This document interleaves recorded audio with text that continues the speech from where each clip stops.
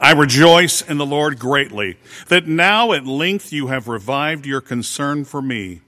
You were indeed concerned for me, but you had no opportunity.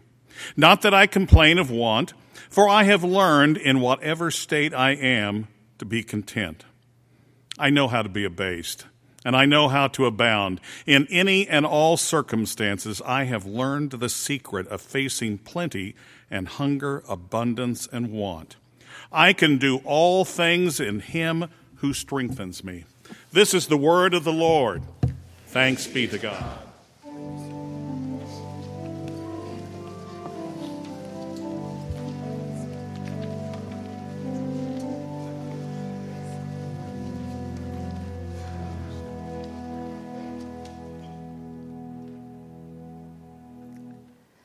This Thursday is Thanksgiving, and I've shared before that this is one of my favorite holidays.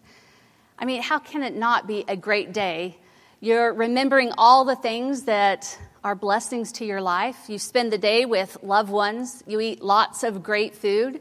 You watch lots of great or hopefully great football. It's a day set aside to give thanks to God for all the blessings that we have in life. And yet, in that fun day, sometimes we run the risk of feeling thankful for something and not ever really giving thanks to the ones responsible.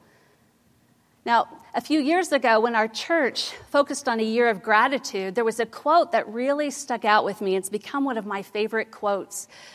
Silent gratitude isn't much use to anyone. That's from G.B. Stern. Silent gratitude isn't much use to anyone.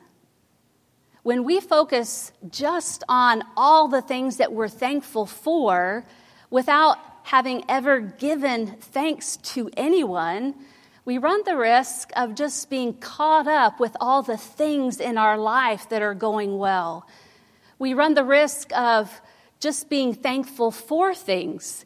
And when things don't go well in life, as they sometimes change and circumstances will bring about difficult circumstances, that we have a struggle in what to be thankful for. Our well-being is shaken.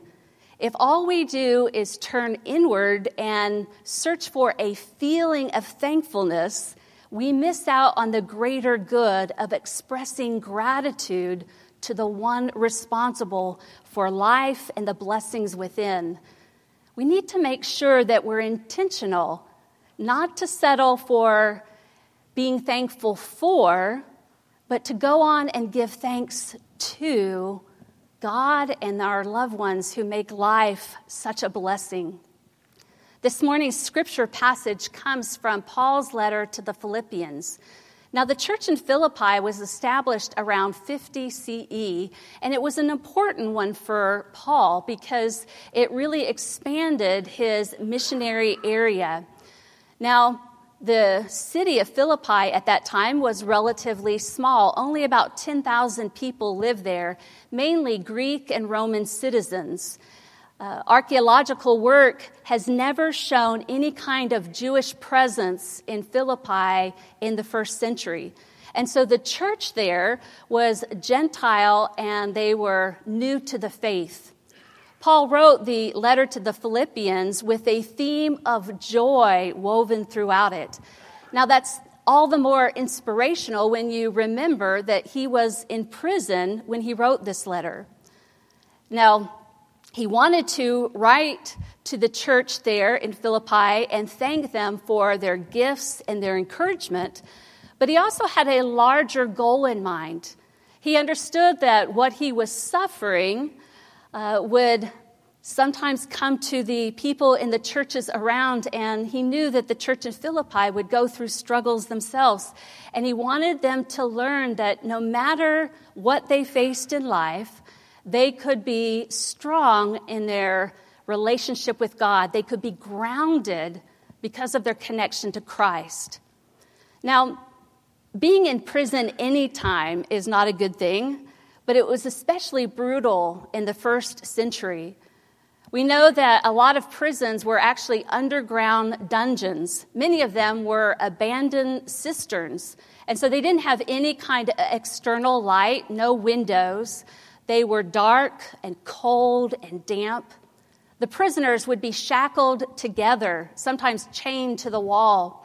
And when a prisoner would die, as was a common thing, the guards or the soldiers were in no hurry to remove the body. Sometimes they would leave it there for days on end.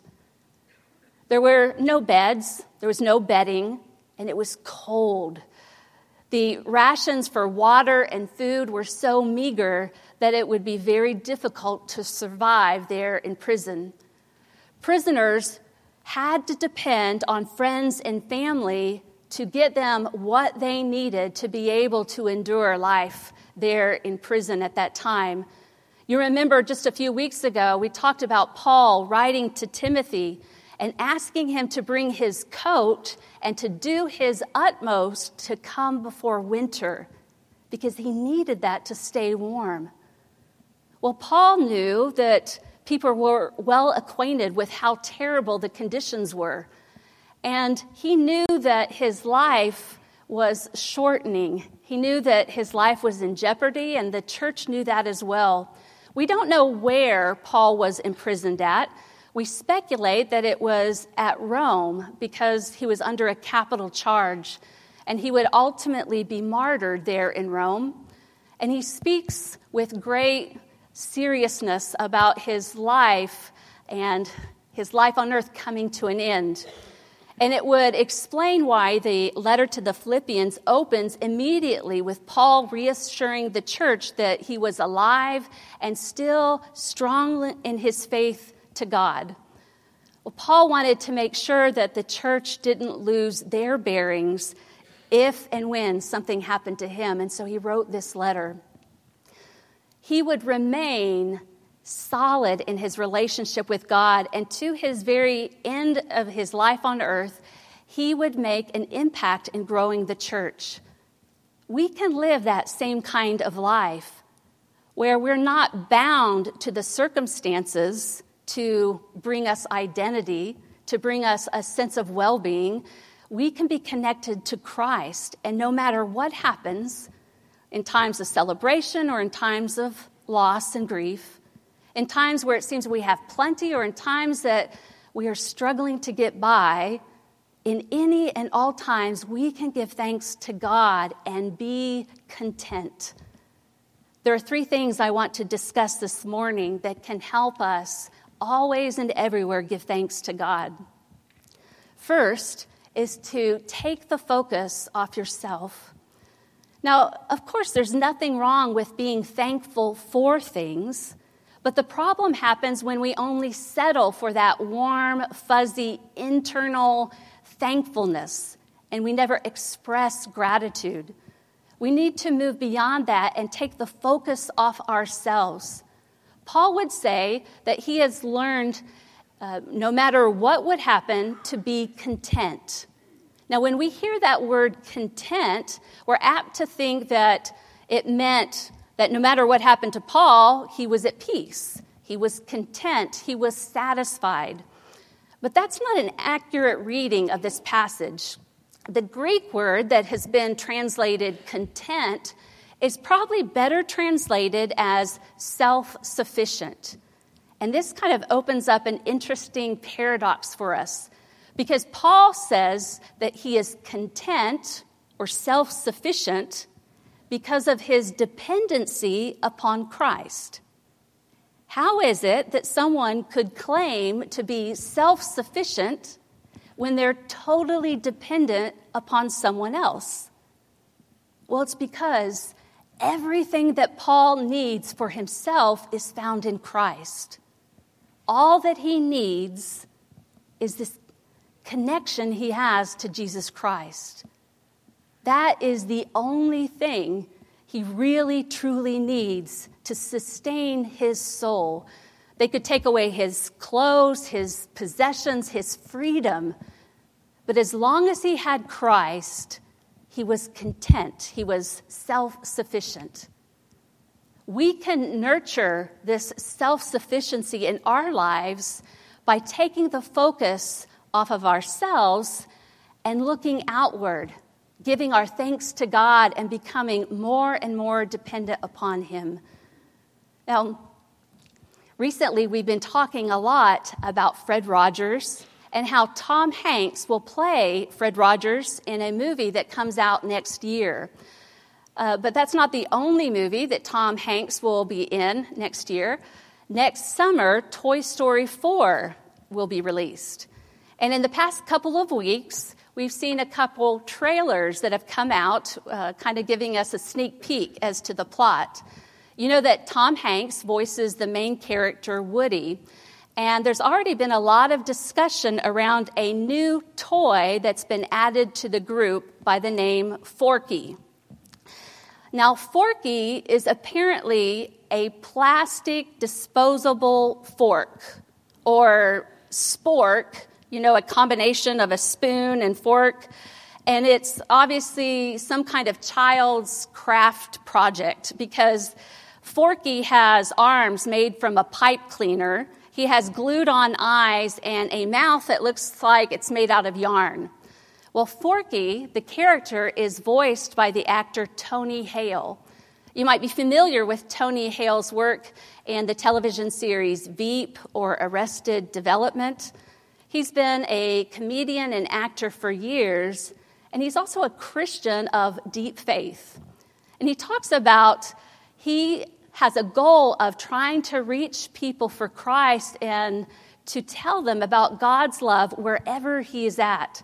And he's run into many situations where churches and Christians have a hard time believing that God is at work in the entertainment industry.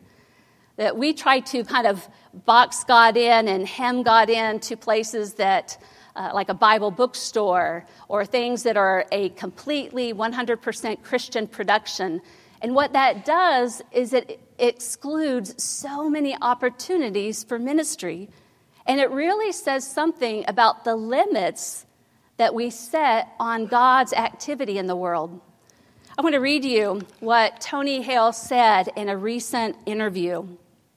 He said, "God is the ultimate creator. He has the most creativity. Unfortunately, Christians have boxed in God in the entertainment industry. They treat the subject as if God can only be sold in Christian bookstores. But the truth is truth anywhere it's spoken." I love that line. The truth is truth anywhere it's spoken. As Christians, we need to stretch ourselves and be more creative instead of focusing on ourselves or a certain market. Only focusing on the Christian market is not creative. It's about showing the love of Christ wherever you are. In comedy, there's a lot of cynicism because some of the really good comedy comes out of extreme brokenness. A lot of people in this industry are really hurting, and you find it's a good opportunity to show the love of Christ to those around you. Now, it's because of this philosophy and his faith that Tony and an actor friend of his started a Bible study prayer group in New York City called The Haven. It's for actors, comedians, those in the entertainment industry. And this is how he describes it. Tony said, "We called it The Haven because we saw it as a safe place for artists. There's a lot of rejection and uncertainty in this business, and it's a time for artists to give thanks and get the focus off themselves." Now, I find this intriguing because he admits he sees so much brokenness and pain and suffering. He says there's a lot of rejection and uncertainty, and yet he believes the solution comes from giving thanks and shifting the focus off yourself. It's great that when he joined the Toy Story movie franchise as Forky, he became part of a movie franchise that has that idea at its very core. If you remember the very first Toy Story movie, you have Woody and Buzz Lightyear struggling with their identities and with the circumstances they've been thrown into. Woody has always been the favorite toy of his boy, Andy, and now Andy has received at his birthday party a new spaceman toy called Buzz Lightyear. And so Woody is struggling with where he fits in. He struggles with feeling replaced as Andy's favorite toy. Buzz Lightyear is devastated by the fact that he's not a real spaceman, he's just a toy. And the solution for both of them is found when they get the focus off of themselves and find their contentment in their connection with Andy. Second, we need to look beyond the moment. Now, Paul was not trying to deny the pain and suffering he was enduring. He spoke of it. He talked about the times that he was beaten, the time that he was cold and hungry, the times that he felt down. But he didn't let those moments or circumstances define him. He was able to look well beyond. And one of the things that was helpful for him was his love for the church in Philippi. He cared about their long-term success. And so he was moved from his moment of suffering to consider a greater good and be part of something that was bigger than himself. All of us will face times that we have grief or loss or struggles or doubt. And it's absolutely important that we acknowledge those. We should be praying about those and allow ourselves to understand that those are normal feelings when we have loss and grief. But we don't have to let them define us or hold us back from continuing on in life. They don't have to keep us internally focused and captured by a single moment for the rest of our lives. We need to look beyond and strive to see a bigger goal and picture for life. A few weeks back, I went to the Leading Edge conference with Dr. Long and Reverend Phil Greenwald and Reverend Josh Attaway in Atlanta, Georgia. It's a conference for pastors of large Methodist churches. And I have to tell you, it's great to get together with these people and really brainstorm about ideas of reaching people for Christ, of ways to alleviate suffering through missions, ways to cross all the divides that are so prevalent in our country today. But one evening, they brought in a guest speaker named Bill Curry. He's a former NFL player and coach. Bill Curry graduated in 1965 from Georgia Tech, and he was drafted by the Green Bay Packers, where he would play under Coach Vince Lombardi. And it was there, as a starting center for the team, that his team won Super Bowl number 1 in 1966. Not too long after that, he was traded to the Baltimore Colts, where he would play under Coach Don Shula. And he would go on to win another ring by winning Super Bowl 5. The quarterback at that time was Johnny Unitas. And they beat Tom Landry's Dallas Cowboys that year in 71. Now, he's rattling off all these names, and you know when you have names like that you can drop as part of your history, you have a whole lot of stories you can tell. And he did, and he was so funny, but he was also really inspirational because he is a man of deep faith. He talked about all the successes he's ever achieved in life, the greatest things that he has, his greatest connections are his relationship with God and his relationship with his wife and family. You could take everything away from him, but those two things were of utmost importance. But he also shared with us a story of where he was caught up in a moment and he couldn't see the big picture. It occurred when he was a 17-year-old entering college to play football at Georgia Tech. And he was going to play for the famous coach Bobby Dodd. Now, he's the namesake for the Bobby Dodd Coach of the Year award. Bobby Dodd was an incredible human being, a Southern gentleman. He was a phenomenal coach, and one of only 4 individuals who have been inducted into the College Football Hall of Fame as a player and as a coach. Well, Coach Dodd only had 3 rules, and he repeated them over and over again to all of his players. First, every player had to go to church every week. Now, the only exceptions were the Jewish players on the team, and he expected them to go to synagogue every week. Second, no player was allowed to skip class at Georgia Tech ever. And third, he expected his players never to drink or miss curfew. And he said, other than that, they just needed to do what he said when he said it. So Bill Curry is telling us this story, and he said, as a 17-year-old freshman, I was pretty smug and cocky, and there was a chemistry class that I despised because it occurred at 8 a.m. every morning. And he said, one morning, I just wasn't feeling it.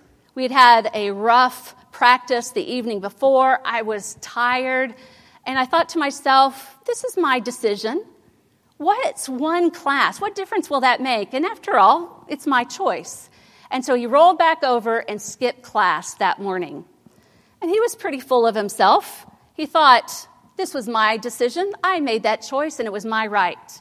And he thought that right up until the time that he arrived at football practice that day.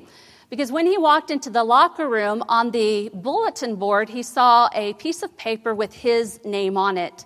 And it said, Bill Curry, report to the football field tomorrow morning at 6 a.m. And he knew he was in trouble. So he made sure to get there at 6 a.m. sharp, and the coach had him run the steps of the stadium for more than 40 minutes.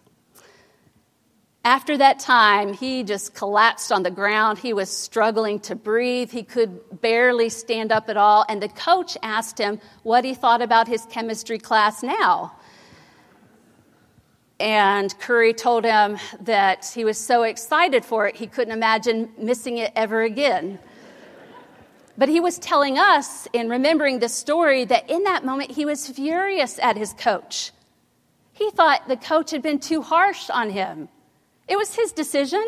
How dare he get so angry and punish him to that extent? But now, all these years later, all he has is gratitude to Coach Dodd. He said, in that moment, I was just consumed with myself, and I could only focus on my comfort in the moment, whether it was catching some more sleep or skipping class or being upset that my coach got on to me too much. He said, I only had concern for the moment, but Coach Dodd had the big picture in mind, not just helping me become a better football player, but helping me become a better man. And all those years later, Bill Curry was telling us, over and over again, he still gives thanks for Coach Dodd and all the lessons that he didn't see at the time, but appreciates and gives thanks for now. And third, become dependent upon Christ. When Paul writes in this passage that he can be content no matter what he faces, he's looking toward his connection to Jesus Christ. It's the source of his strength. It's the thing that he needs in life. It's the only thing. And it's that connection that we can have in our relationship with Christ. The more we focus and look to Christ, the more we give thanks to God, it helps us to get beyond ourselves. It helps us get beyond the moment and focus on our greatest strength, Christ. The more we spend time in reading Scripture and prayer, listening for God's Word, the more we're able to see God in the world around us, and that can help deepen our connection. Last week, Dr. Long finished out the sermon series, What You Do Matters, and he used as his sermon text Scripture from John 15, where Jesus said, I have told you these things so that my joy might be in you and your joy might be full. When we talk about us connecting to God, to Jesus, we sometimes lose sight of the fact that Jesus wants to connect with us. Jesus' joy is in us and that connection we have. That comes from the night of the Last Supper, when Jesus gathered his disciples together to spend the Passover holiday meal with them, to break bread, to drink wine, and to fellowship together. Jesus knew what was ahead of him, and yet that moment was so important, not only for the disciples to be with him, but for him to be with the disciples. In the Gospel of John, 5 chapters of the book are dedicated to that one evening of the Last Supper. And that shows you how important it was to John and to Jesus. When I was getting ready for this sermon, Dr. Long was talking with me about a particular story he had shared in the Year of Gratitude. It was a story about John Kralik. You remember John Kralik's the author of the book 365 Days of Thank You. And in December of 2007, he found himself at the lowest point of his life. He was an attorney, and he had won several cases, but his clients, for whatever reason, weren't paying him. They owed him over $400,000 that they weren't paying, and because of that, he was not going to be able to make payroll at the end of the year. He was going through his second divorce. His 2 sons from his first marriage were estranged from him, and he was worried about losing custody of his daughter from his second marriage. Everything seemed to just be caving in to his world. Now, it was during kind of this dark time that he went for a walk near his apartment, and he heard a voice tell him, "You will never be, if you're never grateful for the things that you have, you'll never receive the things you want." Now, he didn't know where that came from, and he couldn't really explain it. Until you learn to be grateful for the things that you have, you'll never receive the things that you want. But as he reflected on that, he remembered back to times in his life where he had practiced gratitude, where he had told people thank you, and he remembered what a difference it made, how he felt telling people thank you. And so he made a decision to say thank you every single day by writing a thank you note. At first, it was really hard finding something to be thankful for, but the more he looked for opportunities to say thank you, the more his life changed. His health changed. He had a different outlook in life. The more he looked for reasons outside of himself to be thankful, everything about him changed. He reconnected with former friends that he hadn't seen in years. He started running again. In fact, he started running with a charity that raised money to fight leukemia. And he was training for an upcoming race, running by a church that he had gone past hundreds of times before. And yet, this particular time, he forgot about the tree root that had pushed up from under the sidewalk, and he tripped over it, and he fell hard. So hard that it knocked the breath out of him, and he was sore. And so he got up slowly, and he looked over, and for the first time, he noticed 3 wooden crosses. He'd passed that way hundreds of times before, but the crosses were hidden by trees and shrubbery, and only by falling down and seeing from a different perspective could he finally see them. He knew that they had always been there, but now was the first time. He said that he had always considered himself an atheist, but after that moment, he started going to church, and he heard a message of grace. And I want to read to you what he wrote. Grace was still available to everyone, even to me. Through the process of writing thank you notes, I have developed a notion of being blessed with grace. And I could see this grace and these blessings everywhere. My sons, my daughters, my friends, to name just a few examples. I could see this grace everywhere where I had not seen it before. You may be in a time of struggle or loss or grief, a time that feels dark and you don't feel that you have any hope or there's much to give thanks for. I want to encourage you to look for the grace that's all around you. It's always been there. Look for that grace. Deepen your connection with Christ and make time to give thanks to God. It's in the name of the Father, the Son, and the Holy Spirit. Amen. Let each of us lift up our own silent prayers.